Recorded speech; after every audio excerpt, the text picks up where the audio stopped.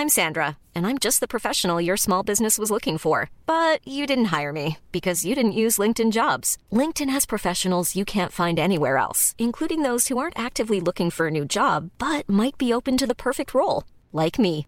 In a given month, over 70% of LinkedIn users don't visit other leading job sites. So if you're not looking on LinkedIn, you'll miss out on great candidates like Sandra. Start hiring professionals like a professional. Post your free job on linkedin.com/people today. Hey, I'm Ryan Reynolds. At Mint Mobile, we like to do the opposite of what Big Wireless does. They charge you a lot, we charge you a little. So naturally, when they announced they'd be raising their prices due to inflation, we decided to deflate our prices due to not hating you. That's right. We're cutting the price of Mint Unlimited from $30 a month to just $15 a month. Give it a try at mintmobile.com/switch. $45 up front for 3 months plus taxes and fees. Promo rate for new customers for limited time. Unlimited more than 40 gigabytes per month. Slows full terms at mintmobile.com. The following podcast is a member of the Great Big Owl family.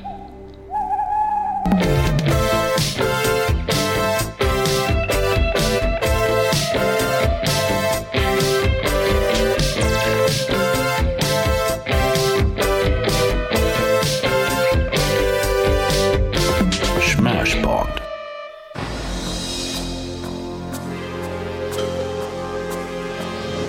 Society is breeding a new kind of criminal. It's also breeding a new kind of cop. Meet Cobra. He does the job nobody wants.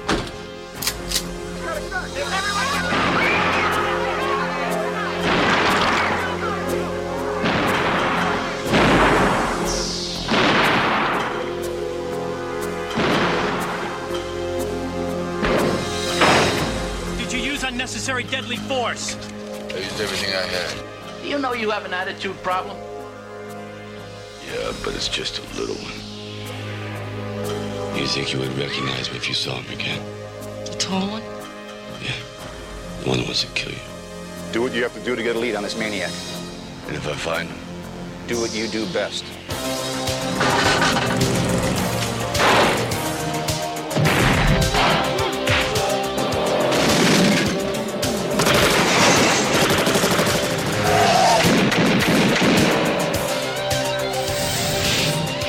Stallone is Cobra,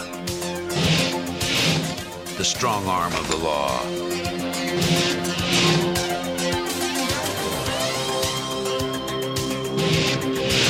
Hello and welcome to Smashpot 3, the podcast that relights the fire of 80s action movies and celebrates the decade where the explosion was king. Wasn't it? Huge. King Explosion the first.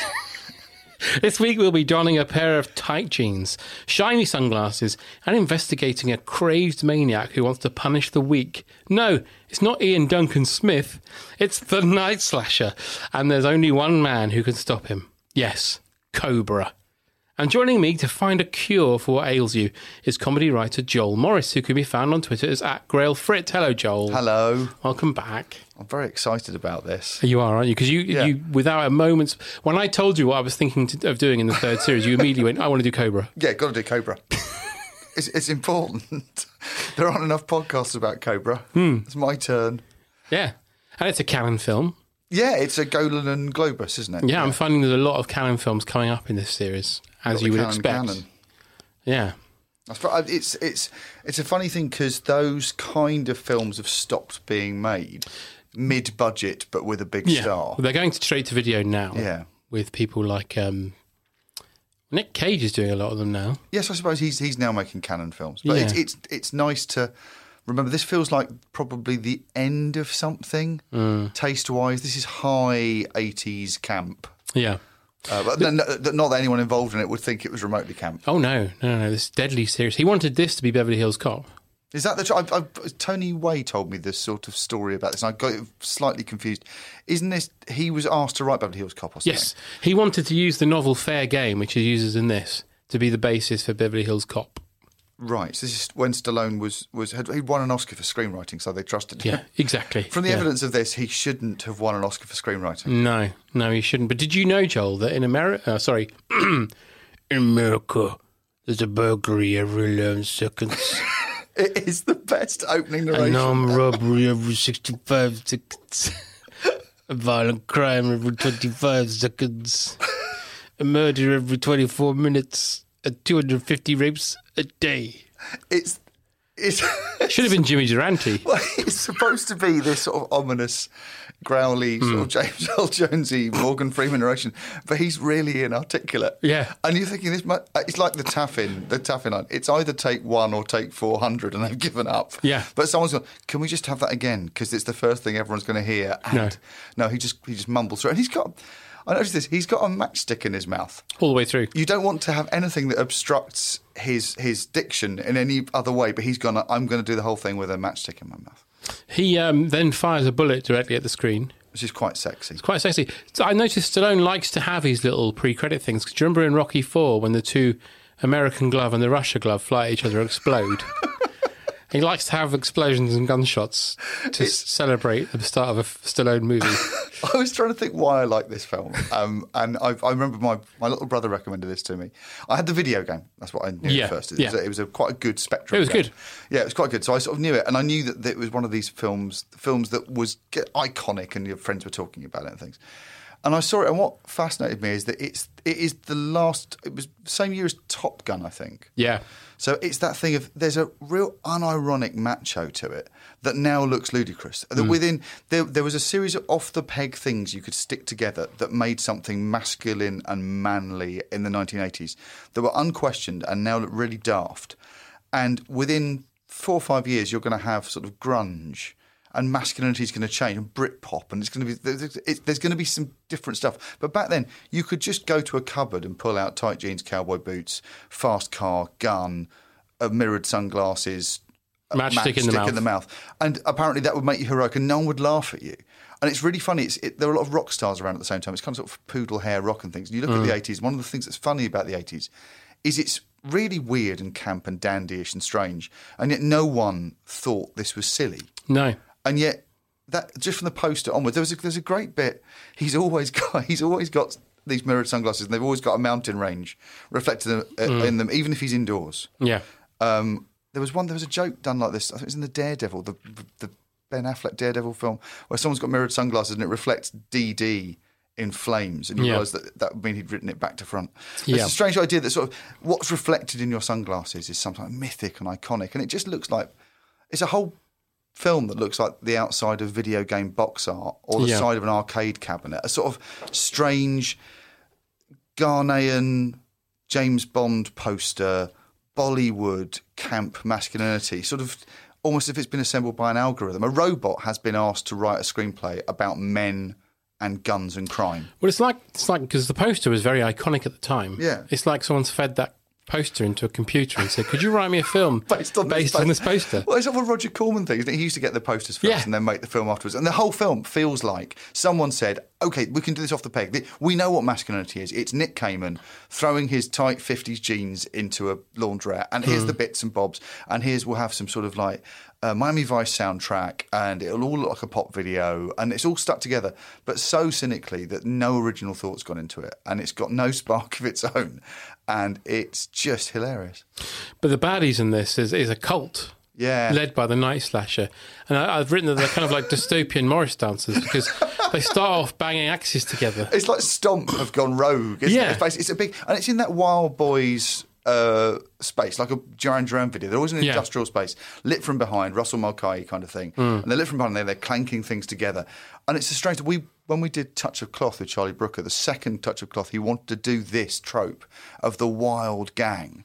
He had loved a film called Stone Cold that he was obsessed by, which is very similar thing. There's a wild gang, and they're rampaging through, and civilised America is cowering, but women with baby carriages and shopping trolleys are cowering from people who are smashing up America, the nice bit of America. And they're sort of wild Mad Max type of a gang. And we sort of try to transplant that over to Britain, and we don't do that over here. The closest we've got is Morris dancers. We don't have that thing where a gang will come in. And watching this for the first time, being a bit sociological, I thought this is a myth that's been remembered in America from 1950s Westerns. Yeah. The idea is the Indians will ride into town and they'll smash everything up. And what you're saying there is they'll ask for America back. What America's worried about in its heart, what it's defending itself against with all those guns is that they took that country from some whooping people who'd ride into town, and they're still scared. They've got a real memory, a guilt memory, that someone's going to come in going, woo, woo, woo, woo, and the wild people will take America back. And hence the village people. Yeah, that's why they're frightened by the power of the village people. Yeah. That some of them might be camp as well. It's really frightening. I don't know if you know this, but you can't stop the music. You can't, can I just quote John Luke Roberts' brilliant joke? How did the village people meet when they lived such different lives? Which apparently turned up borrowed on the last leg, wasn't it? Board.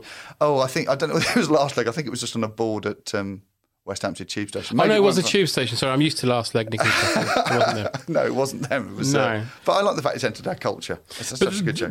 One of the iconic lines in this film arrives in one of the first scenes as well, because a man, how we know he's a bad guy, because he parks in a disabled place. Yes. And he arrives at a supermarket to, I don't know what his plan is.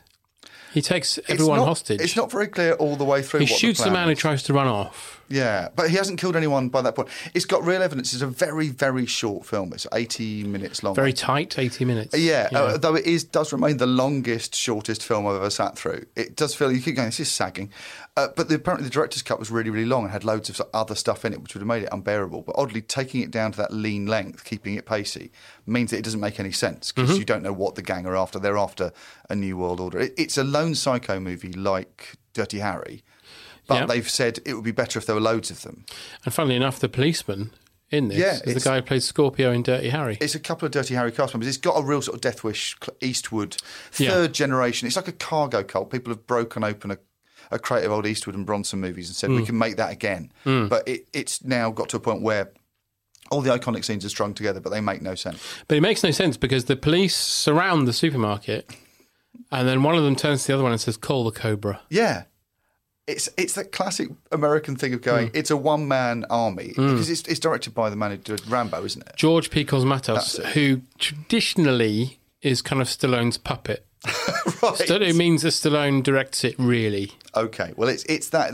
It's got a Rambo thing of saying, we've got the army, but that lovely thing Steven Seagal said in one of his movies, but we've tried it your way, we'll try it my way. And you do that as early as possible. You don't try it their way. You just, the lone guy. You just call the Cobra. The Maverick comes and call the Cobra. And he says call the Cobra to a man who's evil because he's got glasses.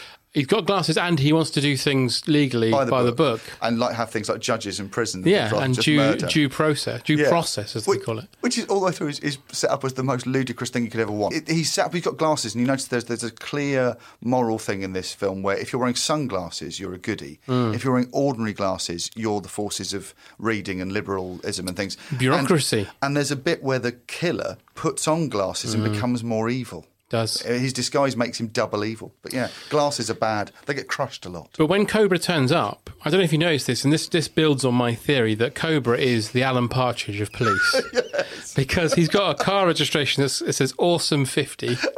He's got branded guns that have got pictures of cobras on them. He wears driving gloves. He chews a matchstick. He is Alan Partridge. It's an Alan Partridge screenplay. But also, if you notice, his car looks like a motorised hippo. Yeah. It's this little grey, low thing. It looks like it's kind of like a little robot Toby Jones. It's got little sort of round eyes. And robot Toby Jones.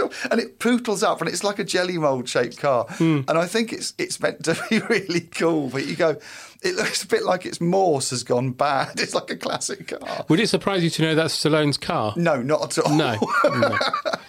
It's also got brilliantly in one of the car chases. It's got a button marked nitrous. Yeah. And I wasn't quite paying attention as it went past in a fast car. And I thought it said Waitrose. I thought he was pushing a button to have some, some quinoa delivered quick. A Cardo van. That wouldn't surprise me in this film, though. Oh, it's all very lifestyle. It was 80s lifestyle. The button that delivers Waitrose. I'd like a car button. Well, you can get them on Amazon. Amazon does that thing where it says, here's a button and you can press it when you want things sent to you.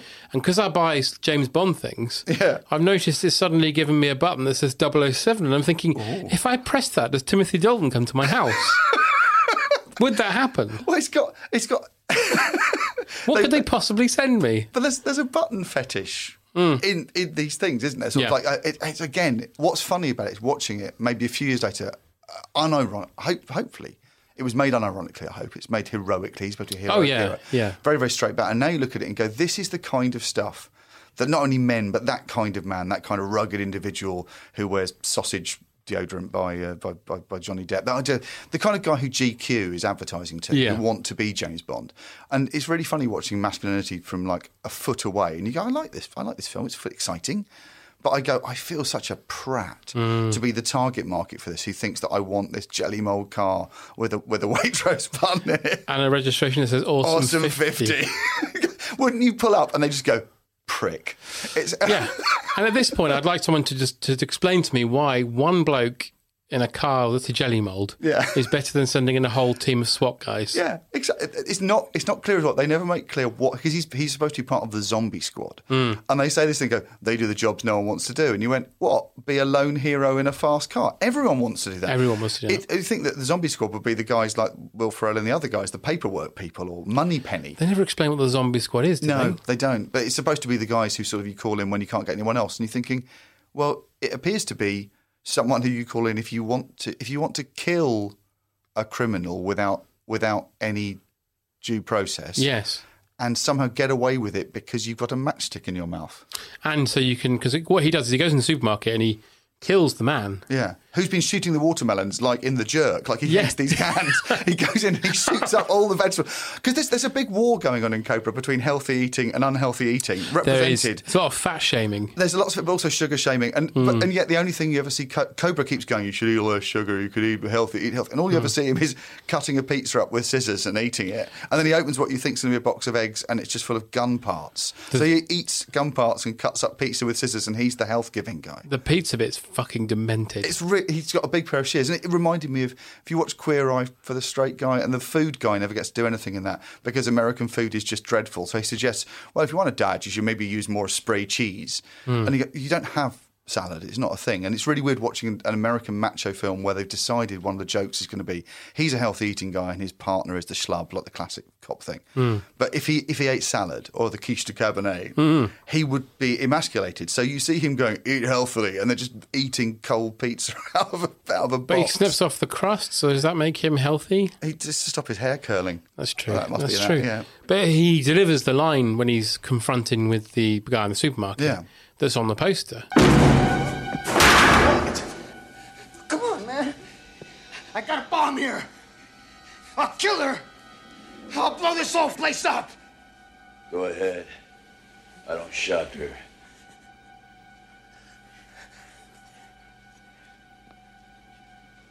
Hey, just relax, amigo. You want to talk? We'll talk. I'm a sucker for good conversation. I don't want to talk to you. Now you bring in the television cameras in here now. Come on, bring it in. Can't do that. Why? I don't deal with psychos. I put them away. I ain't no psycho, man. I'm a hero. You're looking at a fucking hunter. I'm a hero of the new world. You're a disease, and I'm the cure. Die!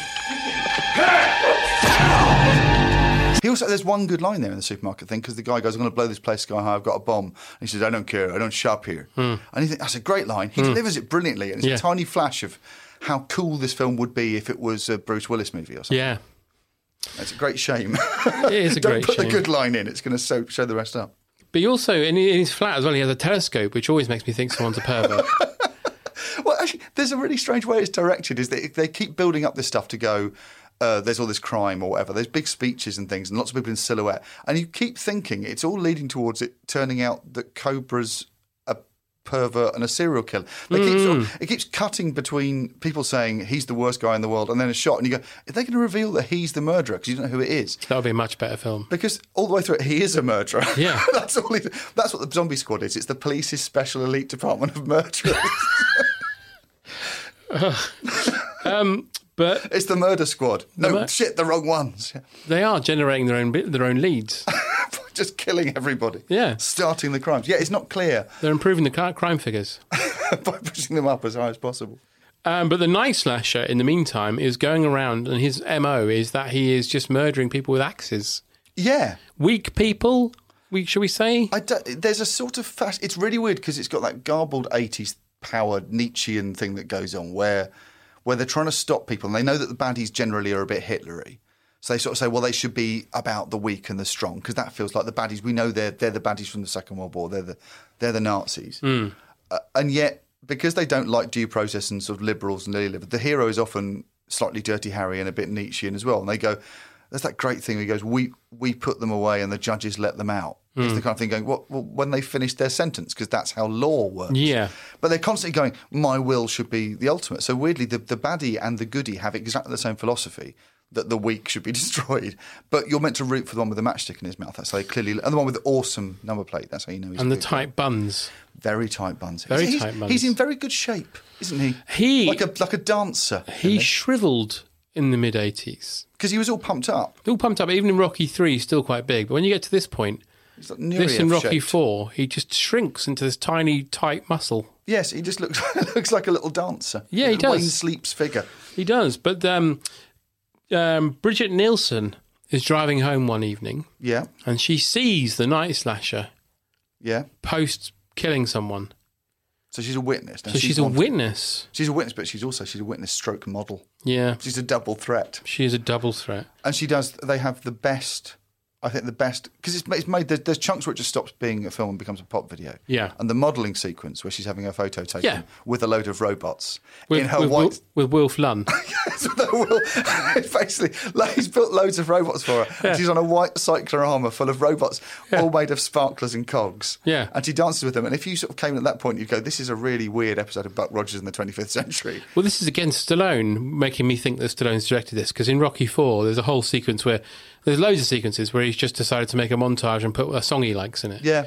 And that's what this is. This is her having a photo shoot with a song about it's hot in the city or something. Yeah, they're all made... Angel of the City. All the songs as well. It feels like this is something... When you say there's algorithm things on Twitter where they say, I fed in a neural net or every episode of Buffy and this is what came out. This feels like you've fed in all the other action movies and you go... So that nothing actually means anything. All the songs are about it being hot in the city and the sweat on my back, and it's proper yacht rock power ballads. It's the same soundtrack. I think I found out that one of the songs that's on the Transformers movie, on the Stan Bush numbers, was written for this. And it's just off the peg. You got the touch. Which is a terrific piece of 80s power ballad if you're into 80s power ballads. It's all off the peg, the heat is on style stuff. And it's been built from bits of other people's films. I always enjoy that Dirk Diggler in Boogie Nights, one of the songs he sings when he's going into the studio to make his album is You Got the Touch. I always really enjoy that, yeah. I think that's a really nice little joke. Dirk Diggler demo. Keep the vocals up. You Got the Touch. Take 7. Excuse me, Reed.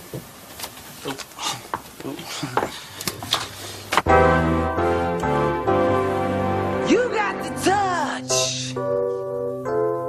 You got the power. Yeah.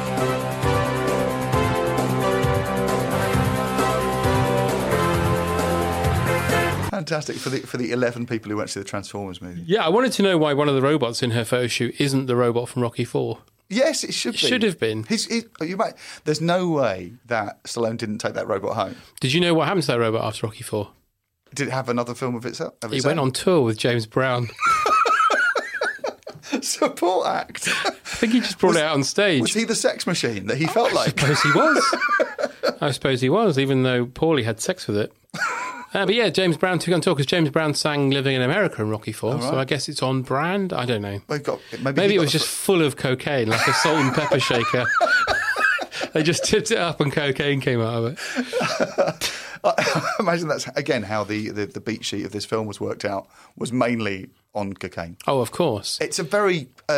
it's got a lot more in common with 80s rock than almost with 80s cinema. It does feel like a big, over-the-top MTV LA power ballad. Yeah. Which is, I think, why it probably is still... There's something oddly charming about it because it is so ham-fisted. And you look at it and go, wow, we took that seriously. And it's at the very end. Oddly, it's made of the same bits as Top Gun. Mm-hmm. And Top Gun remains sort of fairly watchable, but this is just ludicrous. Yes, it is. But when she's finished with her photo shoot, she goes to the car park with her photographer, who is a well-known actor. Yes. Who is, I can't remember his name right now, but I was reading that he had loads of other scenes that were cut. Yeah, you get the feeling that the stuff that was cut when they got this down to the tight 85 minutes would be things that Sylvester Stallone was not in. Imagine the cut was done quite heavily to go, just fast forward through. If my face isn't on screen, that's on the cutting room floor. Yeah. And we'll put some mumbly dialogue over to cover where it doesn't make sense. Yeah, but they tried to kill Bridget Nielsen. They killed the photographer and a security guard, but she manages to get away. Yeah. And it turns out that one of the Night Slasher's gang that's helping him is a policewoman. Yes, there's a sort of shit betrayal plot that you get. I got the feeling that was probably the bit from the book because it requires a bit in it where a goodie is also a baddie. Feels quite complicated. It's also a bit Magnum Force, isn't it? It's very Dirty Harry. It's kind of, again, it's an off the peg thing. I mean, a couple of the reviews I read of this said this is an assemblage of tropes, and it's odd to sort of think when, especially because we're sort of so enthralled to like save the cat storytelling and the idea that you should assemble your piece. Using what's been learned from other films, that this is a perfect example of what happens if you add nothing to it. You just go, I will take completely on the surface all the bits that have to be in this film are played out mechanically, and it ends up hilarious, but sort of it lacks anything because it's borrowed all its police bits. It's all secondhand. It is a cut and shut movie made of secondhand parts. But I'd like to know why a film that's so heavily cut leaves in a sequence where Cobra and his partner are talking about cakes and cheese. Yeah, there's bits. Oh, I imagine it's been left in because Stallone's on screen. Yeah. Hey, Tony, you hungry? What do you got? I got something that looks like cheese. No. There's some cake over there. No, take the cheese. What? I want the cheese. I saw some cake. Oh, yeah. You're done with this, aren't you? Yes. That's like, if I take the cake, let's save it, okay? There's a good bit where they try and ID the suspect. She's a witness, and they get a police like an ID sketch artist in, and he draws John Bishop. He does draw John Bishop. It's quite as he holds it up, and he just goes, "That's a picture of John Bishop. They should just go and arrest John Bishop." It's like one of those things where you go back in time to kill Hitler. This is a film where you go back to stop the career of John Bishop. That's not such a crime, though, is it? By planting, not a time crime at all. No. But yes, you plant the picture of John Bishop in the film Cobra, and then Marion Cobretti kills him. Yeah. But Cobra goes home to check the photo fit against his files. He's got a police computer at home. Yeah. And it's like Blade Runner. This is him watching Blade Runner and going, I want a scene like that. Well, he's got lots of high-tech things. He builds a gun, doesn't he? He builds like an amazing super gun that's got like lasers and things on it. He's sort of very gadgety. The laser sight. Yeah. Laser sight, which obviously is brilliant because it gives away where he is in dark places. Yeah. Which is crucial if you're a super cop. Because you want to know where the bullets are going, though, don't you? Yeah, who knows? He keeps using it in daylight as well, which is a waste of time. But he's got this gadgety thing of, again, it's the FHM GQ thing of saying what men want to watch is a film in which someone is judge, jury, and executioner, has loads of gadgets and a flash car, and is going out with a model, and it's the most red letter day for it. It reminded me of my wife once saw a corporate do. It was raining, and these corporate people had hired one of those tables with wheels that you cycle, and it was like a whole department of some firm were cycling a table in the rain round the city of London, while women in crop tops gave them cocktails, and the thing was playing the Top Gear theme, and it was like just a vision of what tick box masculine hell was. Yeah, this feels like a Top Gear red letter day. You get to be Cobra. Actually, I would do that. I'd go on a Top Gear red letter day where I got to be Cobra, as long as I got the matchstick and the glasses. I think you'd look pretty good as Cobra. I think I could pull it off. I reckon this is my fancy dress for Halloween sorted out. Crime is the disease. I'm the cure. That's right. Bridget Nielsen's been taken to hospital because she got slightly injured. Yeah. But she's under police protection. Yes. But the Night Slasher has arrived at the hospital with a cunning disguise. How's he disguised? He's dyed his hair black and put on some glasses. He looks like Austin Tasseltine. Yes, he looks exactly like Chris Morris's Austin Tasseltine. He's come in disguised as... Also, I love it when they do this in movies, because this is a film that doesn't like intellectuals and liberals and college boys, and the pen pushes a city hall. It's one of those movies. And so he puts on the glasses and looks like a prick. They don't look like they fit him. There's an idea there are people who can wear glasses and people who can't wear glasses. And you can see something's wrong with him because he's a non-glasses person. He's a tough murderer, but he's wearing glasses. There's a bit really early on where you see Cobra pick up a newspaper and you think he might read it because it might have some clues in it, because he's supposed to be a policeman or detective. And he puts the newspaper in a barbecue on his roof. And instead of reading it, it's like he's storing his back issues in a barbecue. Or he's either saying that, it's not worth reading this. I'll set fire to it. And then you're thinking he'll set fire to it, and he doesn't. He's just storing newspapers in an outdoor barbecue under a lid in case the pigeons get to it. He's an eccentric man. But he's got. It almost sort of says, this is worthless. I don't read. And it's just that kind of thing. Go with it. So the night slasher, to do his worst crimes, dresses up as one of those people, dresses up as a reader. You see, the thing is, I would argue, why bother wearing a disguise at all if you're just going to murder everybody that walks past you? Yes, actually. And also, very much the main plot is he's only got one witness, which is Bridget Nielsen. And they keep going, she saw your face. Well, if he was in a disguise, it wouldn't matter. And also, yes, his plan appears to be anyone near me I'd kill and make dead. That's fine. He goes into the hospital and he murders every single person that walks past him. It's a bit like mustard gas wearing a disguise. It's like it's an indiscriminate killer. Yeah. It doesn't have to leave no clues. It's the perfect crime. I blew everyone up. They're putting like a beard and glasses on the Hiroshima bomb and then dropping it. Absolutely. I mean, what I would like to say, though, is that Cobra, going back to his house, he wears the gloves and boots. And dark glasses. Indoors, and then the glasses, And outside his window is a giant Pepsi sign. Yeah, product So it's no wonder he's gone insane. It reminds me of that Seinfeld episode where they get Kenny Rogers chicken outside Kramer's window and it drives them insane because there's that constant red glow. I mean, this is product placement heavy. There's a lot of things in the supermarket. There's Coke and Pepsi in this. And 7-Up, and it's all full screen. And then there's a bit where to show it, because it's a Christmas movie. I got really excited. I'd forgotten it's a Christmas movie. It's a Christmas movie too, so this is in with Die Hard. If you want to watch a Christmas action movie, you can watch Cobra. But there's a bit where he sits down to sort of double emphasise that it's Christmas. What's on his TV when he sits down isn't a news report. It's a Toys R Us advert to buy your toys at Toys R Us that Christmas that would have been in a film that would have gone out at Christmas. They play the whole advert. Yeah. Oh, God, and then the news report afterwards, I wrote down because it's, you know, when people get the typefaces wrong on the front of newspapers and it just jars it out. And sometimes people can't write the language of a news report.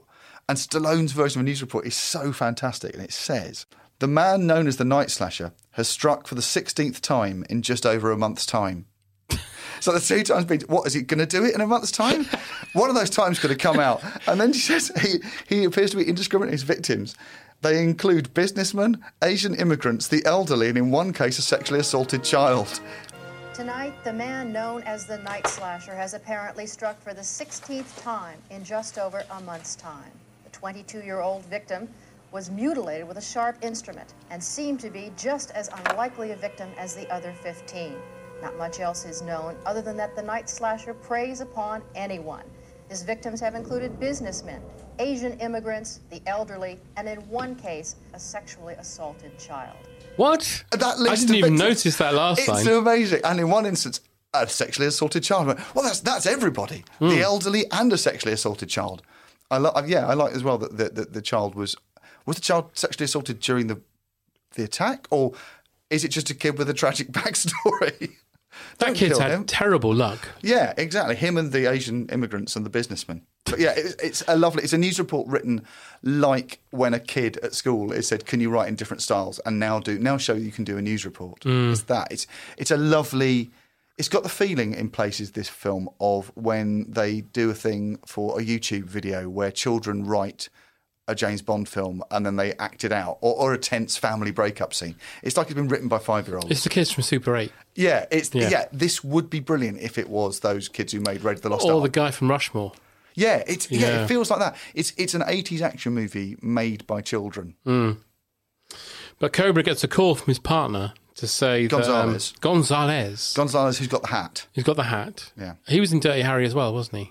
Are they the 2 Dirty Harry guys? I think he was in Dirty Harry. I might be wrong. But he's the guy who eats too much sugar, who disapproves of. Because what he should do is eat scissored pizza. And an egg box full of gum bars. Jesus Christ. But anyway, he gets a call to say, what did you want? I'm in your office.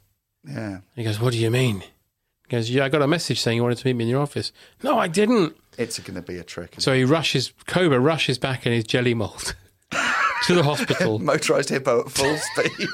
It's Toby Jones' car. I think what it is, they wanted a tie-in car, and it's a bit like, when He-Man, it was all the excess cars from excess models from Conan the Barbarian. Yes. Yeah. This was, they were going to do a film called Hippo Man, Hippopotamus Man, and this is the Hippopotamus Man mobile, and they had loads of excess cars, and they thought, well, if Cobra didn't get an 18 certificate, which obviously it was trying not to, it could be for kids, and they could buy the Hippopotamus Man car. This is good. So the Night Slasher tries to attack Bridget Nielsen, but is disturbed by Cobra arriving. Yeah, he runs. I'm annoyed that Bridget Nielsen doesn't have the robots from the video shoot to defend her. They should have been her guards. That would be a really good scene. Stop attacking Bridget Nielsen. Stop. What is love? Yeah, and then it could have been a bit more Terminator, and it would be really good. Because that's one of the films they haven't cannibalised to put bits in. No, they haven't, have they? They left that one well alone. There's a lot they have. But Cobra thinks at this point that there's someone working on the inside. Yes, which will be, I think it's, I can't remember who it was who said this. It might have been Sarah Morgan, come with the brilliant phrase, there are type 1s and type 2s in films. Type 1s are women that people who make films want to sleep with, and type 2s are women that people who make films don't want to sleep with. And you can tell how someone's story is going to go immediately by saying whether they're a type 1 or a type 2. And the woman on the inside is definitely a type 2. Definitely. She is not someone who is front and centre as a trophy or victim.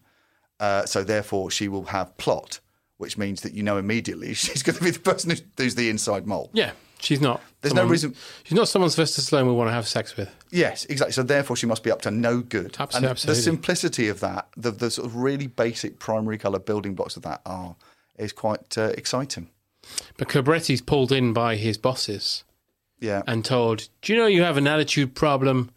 And he says, yeah, but it's just a little one. Just a little one. He's just, he doesn't care. He's Maverick. Yeah, no, actually, I think of all the Maverick cops I've ever seen, he's the Maverickest. I think if you gave him a rule book... Do you know what he'd do with it? What would he do? I don't know. I think what he'd do is he'd try and throw it somewhere. Really? Do you reckon? Yeah. Or he'd try and stick it up somewhere. Ugh. I think those are his two options. If you were doing the Choose Your Own Adventure Cobra book, those would be the two options. To stick it where the sun don't shine. Bear Grylls has got a Choose Your Own Adventure series. I know. I played it on the TV. My kids are obsessed with it. We call it Kill Bear Grylls. And the thing that's really annoying is it's got a Netflix budget and they've done all the different spurs. You can choose to stay out overnight or go into the Bear's Cave. But they've got a Netflix budget and they haven't done CGI deaths. No, that's right, yeah. He just goes, well, I think a bear's going to be in there. I think I'll go home. And no, do the prosthetics, kill Bear Grylls. My wife keeps pushing buttons to try and make him fall through the ice. Yeah. And we don't have a scene where he's under ice. And just do the whole thing. Absolutely. When you played Dragon's Lair, the best bit was watching Dirk the Daring fall into things. Turn into a skeleton. Yeah. Bear Grylls should turn into a skeleton if you push the right buttons. Yeah, because my son watched one where he was trying to get a rattlesnake, and I was like, why didn't it bite him in the arse? Or in the cock? I reckon they'll work this out eventually. But yeah, it's on that sort of Bandersnatch engine they've got. Yeah. It's actually really good fun. But I think that everyone is trying to kill him. And you should be able to see that, or at least an animated version of it. If Bear Grylls didn't want to do it because he thought it was unchristian, he could do an animated CGI Bear Grylls. He drinks piss. How's that unchristian? I don't know. Is it his own piss? Yeah. Oh, that's all right then. Yeah, he's not in those kind of films. He doesn't sneak around men's laboratories lapping the piss off the urine. Although I found out yesterday by watching a documentary about the Unabomber. Yeah. Firstly, I found out why he's called the Unabomber. Don't know. Because he attacked universities and airports. So the Una. Oh, bomber. Is that the right? Yeah. That he would travel for miles to go to public toilets at bus stations to pick up hairs from the floors and put them inside the bomb. So when they went off and found the hairs, they would get sent on wild goose chases. It wasn't like the equivalent of like putting like a shitty stick. I don't know. So they go, people at the bomb squad go, you touched pubes. And it was a big tease to go, you touched pissy pubes. I don't think it was that, no. No, right, okay. Although he did do that. It was so that the police would find these hairs and get sent on. He was Wearside jacking them. I just loved it. Wearside pubes. The police being covered in pissy pubes. It burns. I got pissy pubes on me. Yeah, that's that. Bear Grylls would be like, allegedly. So they decide that Cobra and everybody decides it's best to take her to a safe house.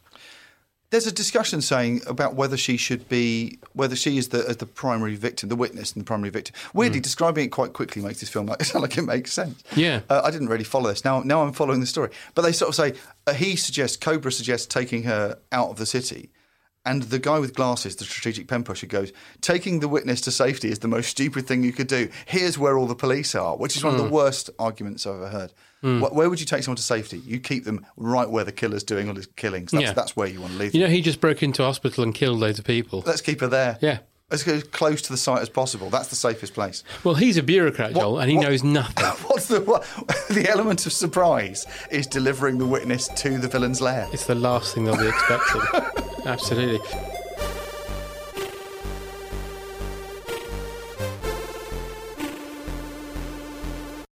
All of television history is contained in the Box of Delights. I've climbed up Nelson's column once before. These are small. And put it down in front of Bagpuss. I'm Julia Rayside. Join me and my guests as we dip into our favourite TV memories. Boys mustn't hesitate bashing a head like this. You can't tell me what to do. You ain't my mother. I love it when a plan comes together. Come and tell us what yours are too. We've all been told we can't discuss nominations. It's a bit of car air. Shut up with a novel on the top. I think I like you, Lovejoy. Find us on Twitter @BoxDelightsPod and listen wherever you get your podcasts. Great Big Owl. Ryan Reynolds here from Mint Mobile. With the price of just about everything going up during inflation, we thought we'd bring our prices down. So to help us, we brought in a reverse auctioneer, which is apparently a thing. Mint Mobile Unlimited Premium Wireless. How to get 30, 30, bit to get 30, bit to get 20, 20, 20, bit to get 20, 20, bit to get 15, 15, 15, 15, just $15 a month? Sold! Give it a try at mintmobile.com/switch. $45 up front for 3 months plus taxes and fees. Promo rate for new customers for limited time. Unlimited more than 40 gigabytes per month. Slows full terms at mintmobile.com. I'm Sandra, and I'm just the professional your small business was looking for. But you didn't hire me because you didn't use LinkedIn Jobs. LinkedIn has professionals you can't find anywhere else, including those who aren't actively looking for a new job, but might be open to the perfect role, like me. In a given month, over 70% of LinkedIn users don't visit other leading job sites. So if you're not looking on LinkedIn, you'll miss out on great candidates like Sandra. Start hiring professionals like a professional. Post your free job on linkedin.com/people today.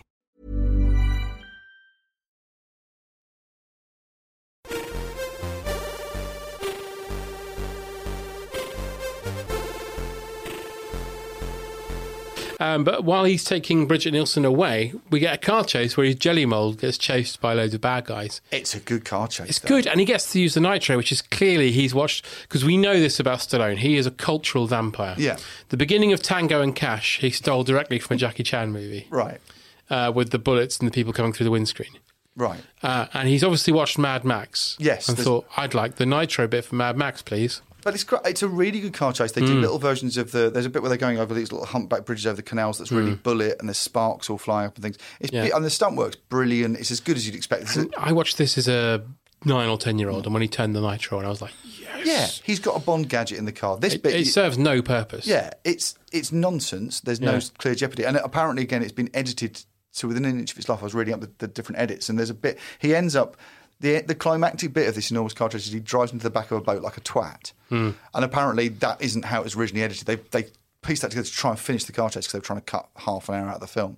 And he ends the most unheroic way possible, just driving into the back of a boat. He does go, as he does it. I like it. He's got a lot of that stuff that The Rock's very good at, that when you're driving a vehicle and you strain, the vehicle goes faster because the engine's linked to your muscles. I quite like that as a propulsion method. Absolutely.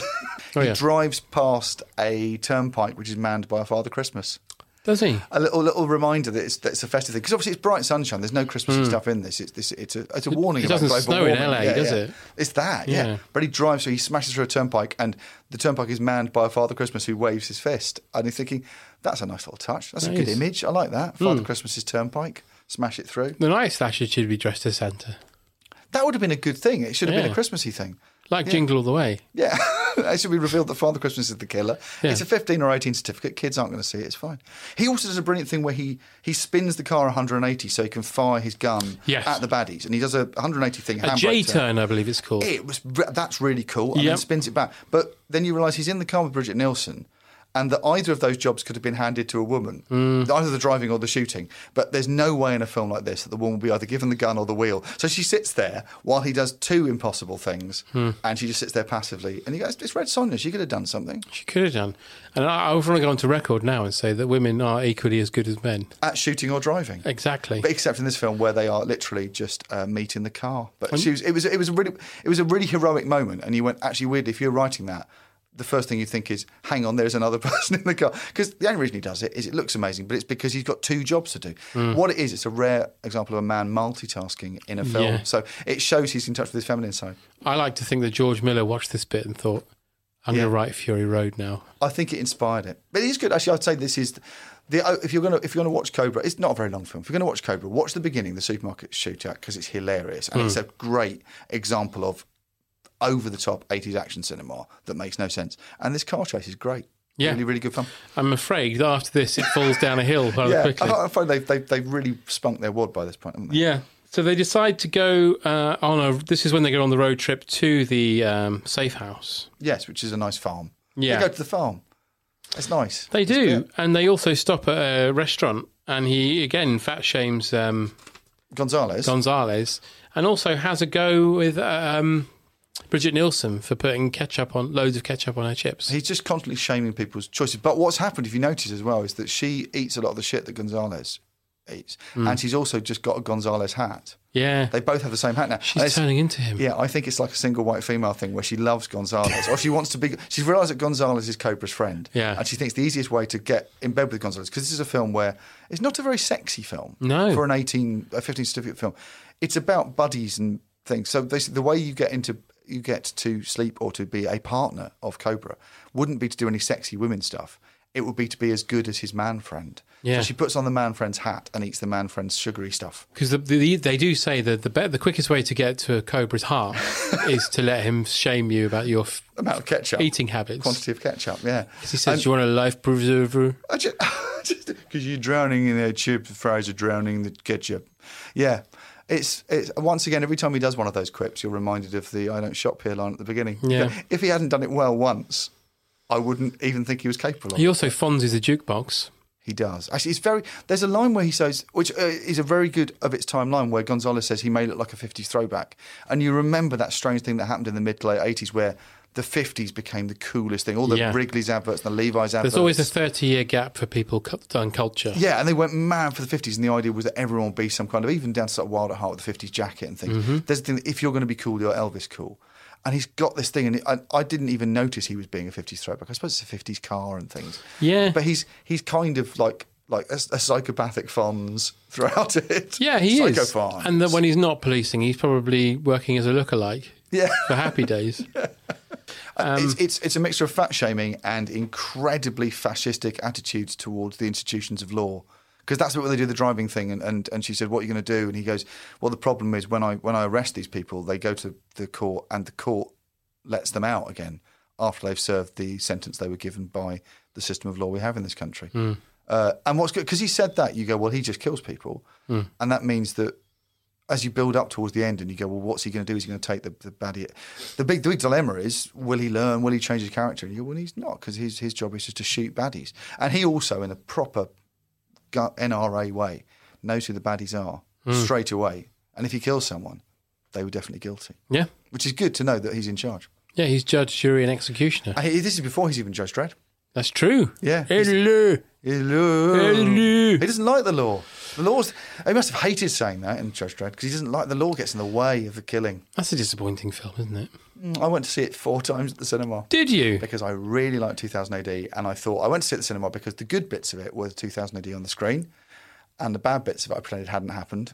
I understand that. Yeah, and I really loved Dredd when it came out. That was absolutely a superb film, and that was kind of making up for it. But the Danny Cannon Judge Dredd, there's enough good scenes in it that feel like people didn't like it because it's a bit more Flash Gordon-y camp De Laurentiis, that everyone wanted to be hard and sort of Clint Eastwood and a bit Cobra-y, but actually I quite like the British comic bookness of bits of it. The naffness is actually quite fun. I didn't mind that. I minded that he removed his helmet about 5 minutes in and then didn't put it on again. That's what's going to happen anyway, isn't it? So you can't really make. Well, you say that, but then Carl Urban didn't take it off once. I think that's the thing, is you've hired Carl Urban, you see, rather than Stallone. You have to. There's that odd thing where people always insist that massive stars be in things. Yeah. They think, oh, this is a good property, so it deserves a massive star.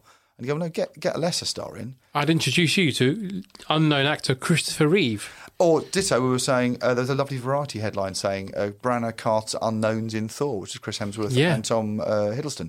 And you go, well, that film would have been rubbish with big famous stars in it. Marvel's always done indie actors and then made them into superheroes. And Donna was told to get Nick Nolte or Robert Redford for Superman. Really? Yeah.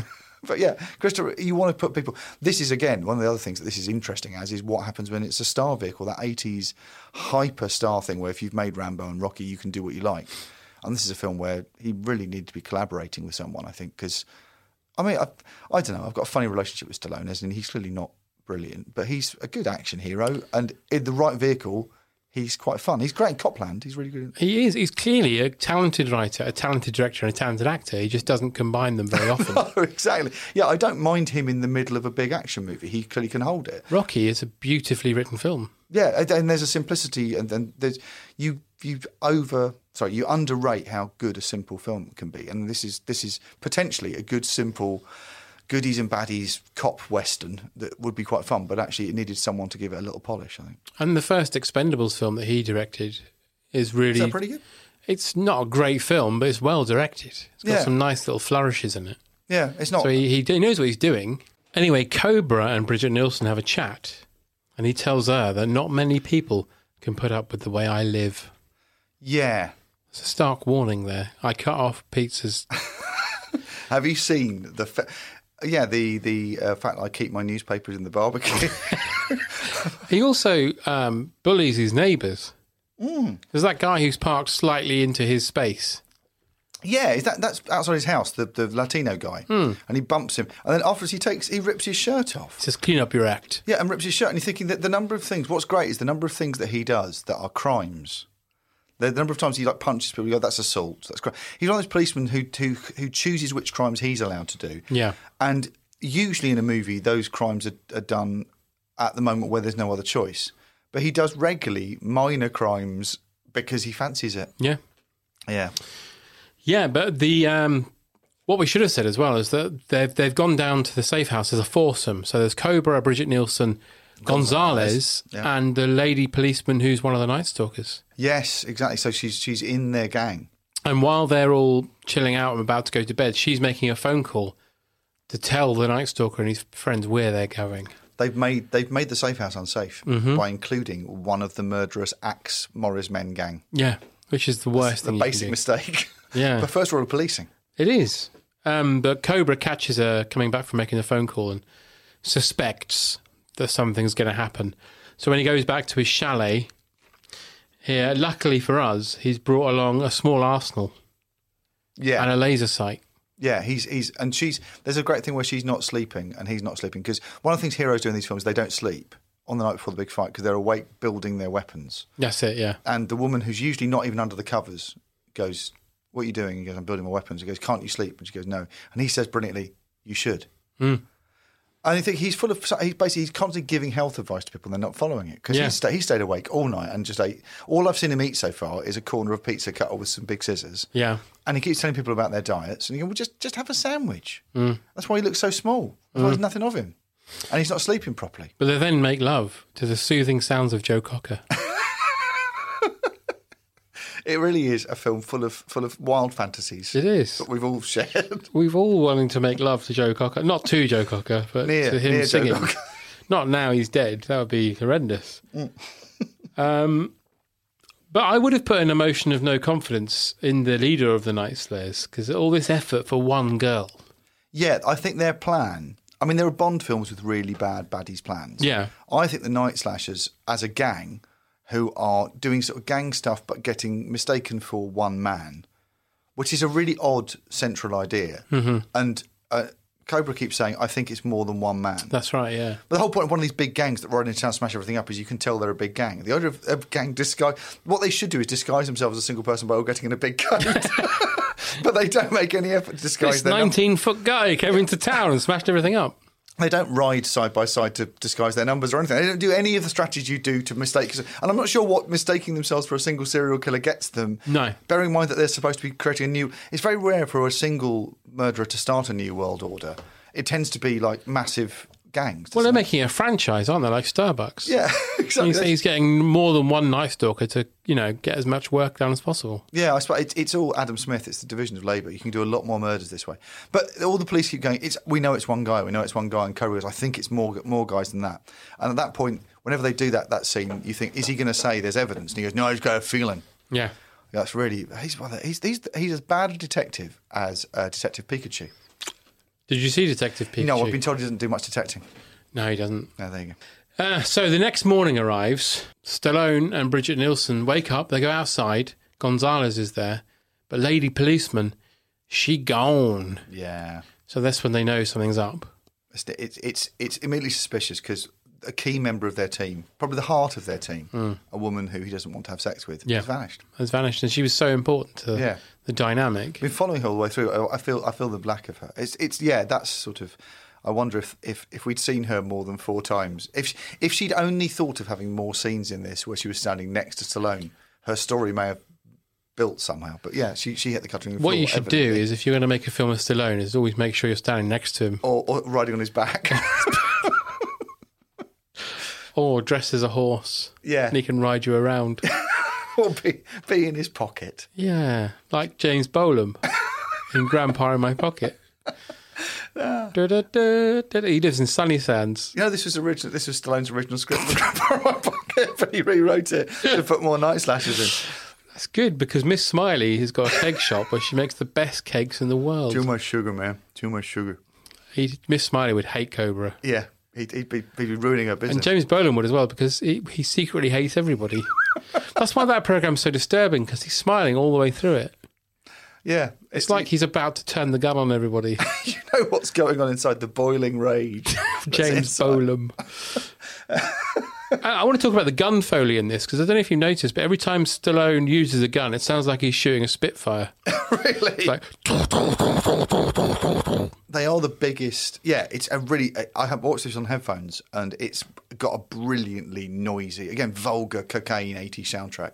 It's thundering. Every punch is huge, and every gunshot is enormous. It's vulgar in that lovely mid-80s way. But there's a massive chase. It's like Def Leppard's drum sound. It is. This is basically Hysteria done as a film.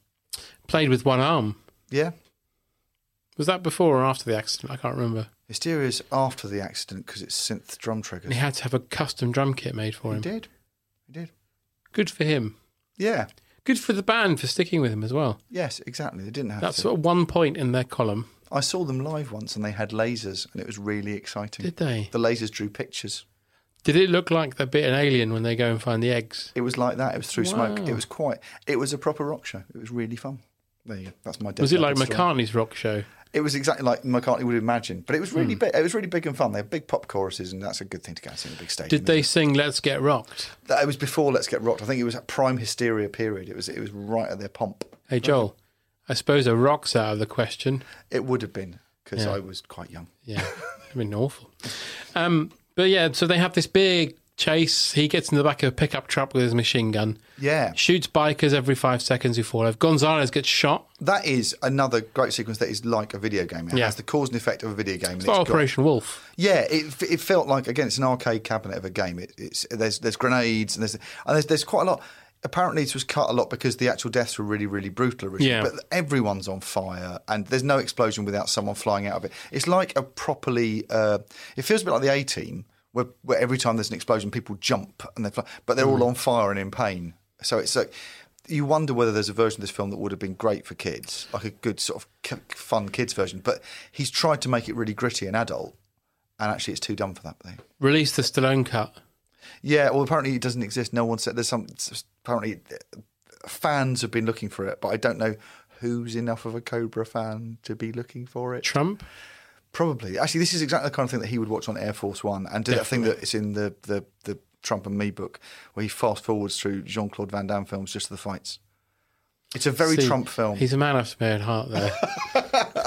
Yeah, that I'd do the same. I must admit, I did not listen when Bridget Nielsen and Sylvester Stallone were having a chat about feelings. I went, he's going to shoot some people off a motorbike in a minute, so I can probably make a cup of tea. So you are as bad as Donald Trump. I am basically new Trump.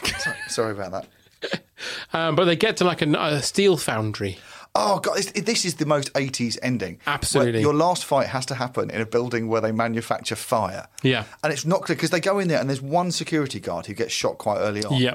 And otherwise it's uninhabited. There's no workers in there. But it's all on and running, and there are machines that appear to make fire. It's a baddie processing factory. There's no actual function to the machines. It's the fog mines. Yeah, it's just... As Paul Litchfield pointed out in The Running Man. Yeah. You go to somewhere that makes... It tends to make things that are hireable from a camera hire company, like fire bars, fog. They run through sky hooks. Yeah, and they run. Where's that hook going? It appears to be going to It just goes in a circuit. And also going to an Argo where you can cook criminals. But there's also a thing where Bridget Nielsen runs down a corridor that's got loads of blowtorches on. Yeah. At what point in the factory would you need a corridor that had fire and steam? April Fools. It's the Tartan Hammer thing. First day in that foundry, they go down the corridor, the flame corridor. But it's full of that. It's just this really strange thing that there's an attempt to make it look like a blue-collar working space. Like the guy in the security guy's got a Garfield poster up. I like to see Garfield in it. It was nice that it was a Garfield movie, little guest star. Yeah. And it feels like a real place. They've At least dressed he wasn't it. a murderer. I think you should leave. You mean I've been sharing a Garfield hot tub with a murderer? I think it would be great if they found out that Garfield did it at the end of it. I hate Mondays. I was waiting for that. I hate Mondays. That would have been great. But yeah, so it always looks real. And then you realise that the factory just makes... either crime or fire. Or I'd like to think it makes fire, because then you can have that scene from The Simpsons. You're like, if you know a better way to make fire, I'd like to hear about it. Yeah. But yeah, so long story short, TLDR. Yeah. Him and the Night Stalker have a mano Well, battle. before then, he has set someone on fire using a match, which I then noticed. I noticed for the first time. My brain had always said, having seen this ages ago, he's got the match in his mouth at the beginning. You go, well, Chekhov's rules. The match is going to go off in the last act. Chekhov's match. He's going to use it. And he does use it. But in the final fight, it's not in his mouth. Mm. And you're thinking, it should have been a thing that he's always got a match in his mouth. So at the end, he could spit the match onto the guy who's covered in petrol and go frying tonight or whatever. But he doesn't. He just gets the match out and he does it on his gun, a thing he's never done before. And if you've got a signature move as a stupid, strong, silent hero, have matching stupid... It's that thing of going, I want this film to be dumb, but weirdly, it didn't do the one dumb thing it should have done, which is it should have been that match from his mouth. Anyway, stupid. No, I agree. Yeah. But they have a very boring fight, if I'm honest. Very boring. And in the end, he picks up the Night Stalker and sticks him onto the revolving hook that goes to the toaster. Right through the back, though. Yeah. It's that and Texas Chainsaw Massacre. Every time I think of hooks, I'm like, oh. Yeah, it's a sharp hook and he's lifted up. Yeah, and he gets put through the Arga. Yeah, it's more like a flame grill. Yeah, it's like one of the things they have in Costa to put your panini in. And he comes out as a whopper. Yeah, yeah. And so we then cut to the thing that you have in action movies where it's like after the event, the police have all turned up. Yeah, people have got blankets on them sitting on the steps of an ambulance. Yeah, and Stallone's nemesis turns up. Yeah, glasses man, clever and man, says, "You know what? You did a good job. Yeah, but you killed loads of people." You could have done it without the killing. That's right. Stallone's like, oh, right, and then does that thing where he then thumps him. Shakes his hand, then thumps him. Yeah, and everyone laughs. Because the police, one thing that happens to the police, if they see an assault, an unmotivated assault, they laugh. That's well known. If you do that outside a pub, the police will just laugh.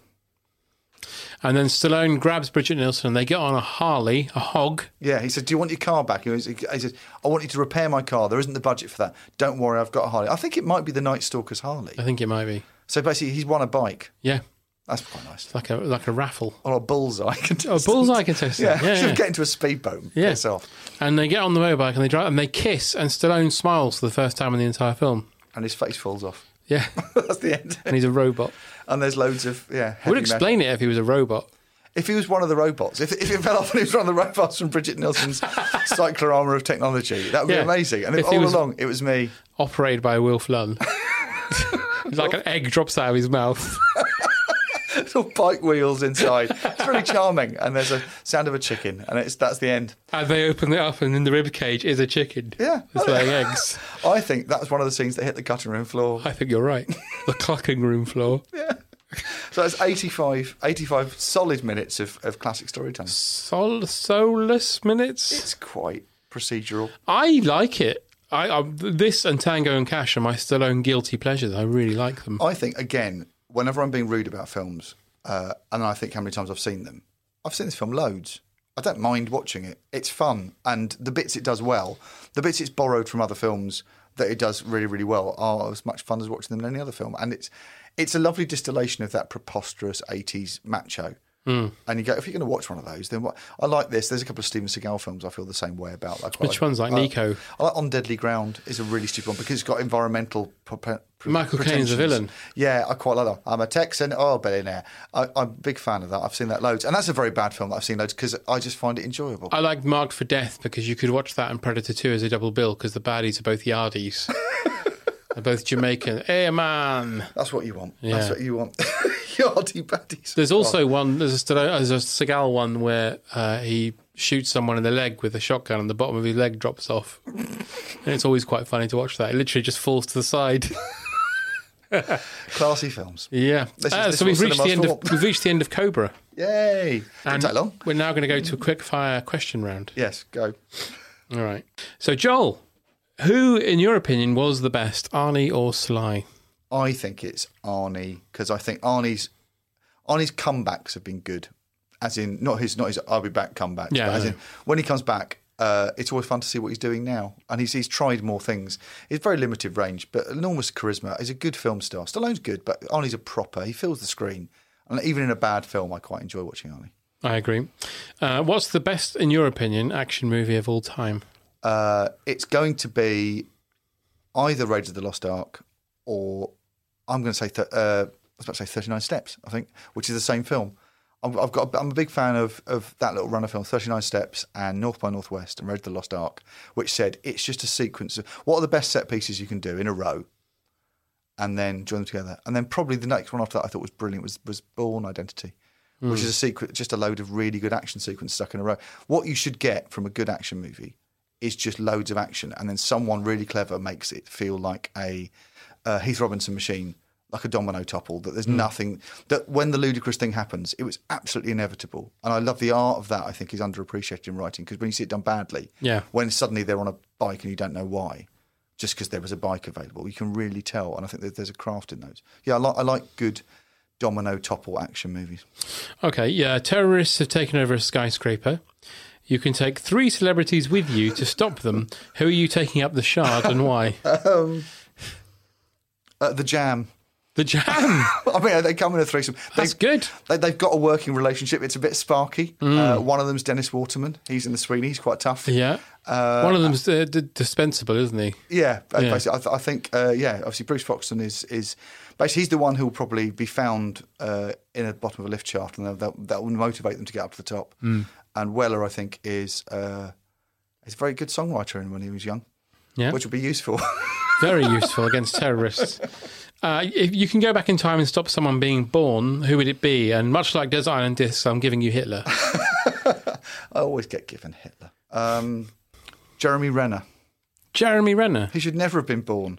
Why? It should have been Matt Damon. Oh, that's very good. See what I did there? That's very clever. You see. All linked up. It's an action movie answer as well. That's good, isn't it? That is good. I thought you were just being malicious towards Jeremy Renner. No, I was very much enjoying watching Endgame. I was enjoying him in the Endgame. Were you? He's smashing. I'm a big fan of Jeremy Renner. Did you like his haircut? His haircut is ludicrous, but then he's playing that kind of a character who'd have a stupid haircut. But I like the opening with him and Linda Cardellini. Oh, yeah. Very, very good. I like Linda Cardellini. I like them as a couple. She should be in more things. She's fucking brilliant. I'm a big fan of her. Like Freaks and Geeks. She's wonderful. She does the voice of the cool girl in Gravity Falls as well. Yes, she's just really good. She's in Cool Things, and she's obviously very, very pretty. But also, I think she's rather good. A hypothetical fistfight takes place between Rocky Balboa and John Matrix from Commando. Who wins?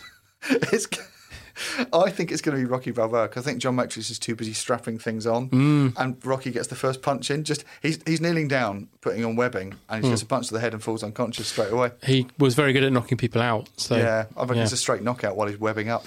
And finally, if you had to make your own 80s action movie, what would it be about, and who would be the lead, and what would it be called?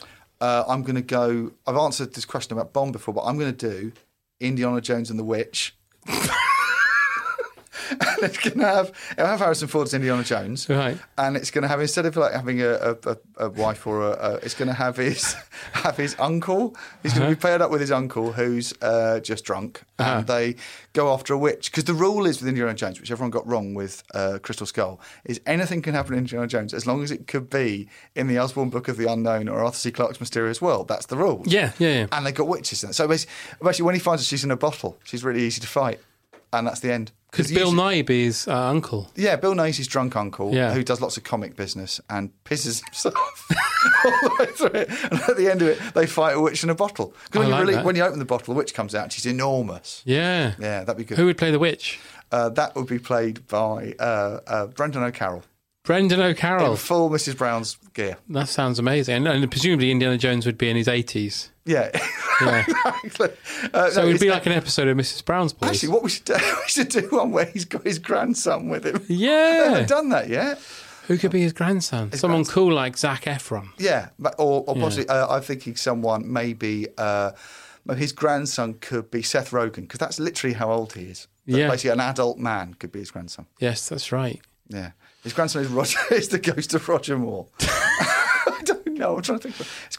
His grandson is now played by George Lazenby. George Lazenby. Yeah. So his grandson is an adult, elderly man. Right. Just to drive the point home. Well, because if they made it in 2019, you mean? Yeah, I'm just saying they've got to make it. It's an 80s action movie, but they're making it now. Right. And basically, Harrison Ford should stop making these films. Yes. And they should do that by shaming him, by casting him with quite an old man as his grandson. And they should make him fight a witch slowly. Well, because he's had Sean Connery as his dad, so it only follows that George Lazenby should be his grandson. We want the rest of the Bonds in. Yeah. Daniel Craig is his grandson. They did that with Cowboys and Aliens. It didn't work out very well. I didn't see that. He wasn't his grandson, though. Damn.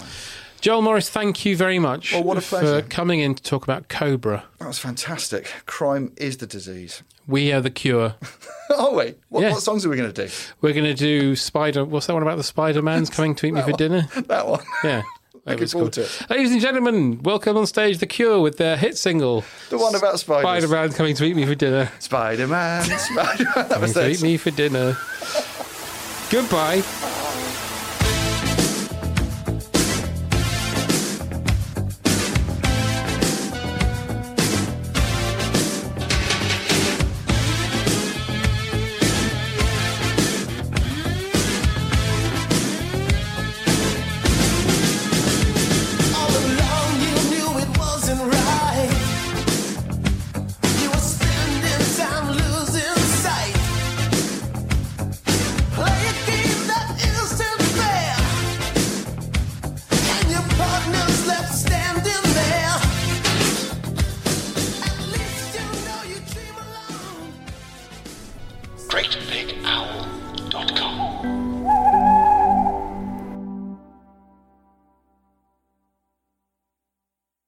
Game of Thrones.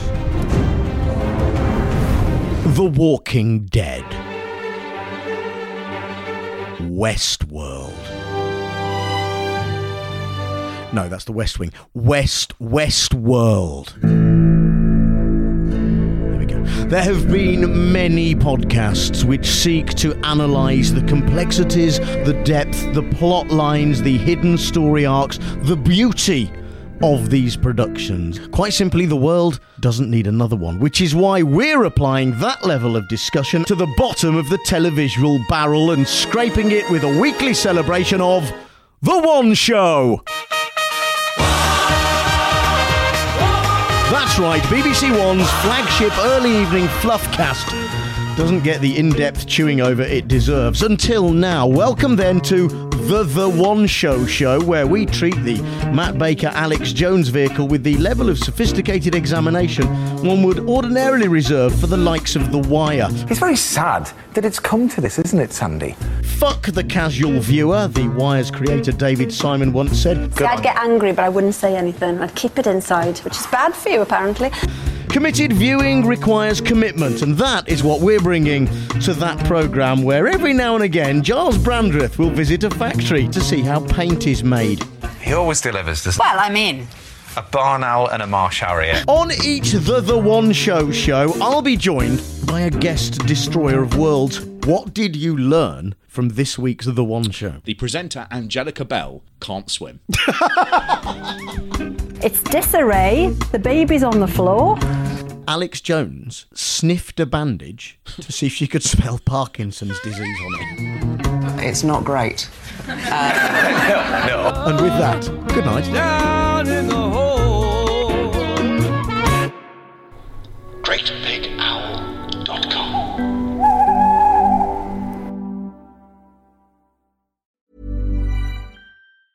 Hi, I'm Daniel, founder of Pretty Litter. Did you know cats tend to hide symptoms of sickness and pain? I learned this the hard way after losing my cat, Gingy. So I created Pretty Litter, a health monitoring litter that helps detect early signs of illness by changing colors, saving you money and potentially your cat's life. Pretty Litter is veterinarian developed, and it's the easiest way to keep tabs on your fur baby's health right at home. Go to prettylitter.com and use code ACAST for 20% off your first order and a free cat toy. Terms and conditions apply. See site for details. Even when we're on a budget, we still deserve nice things.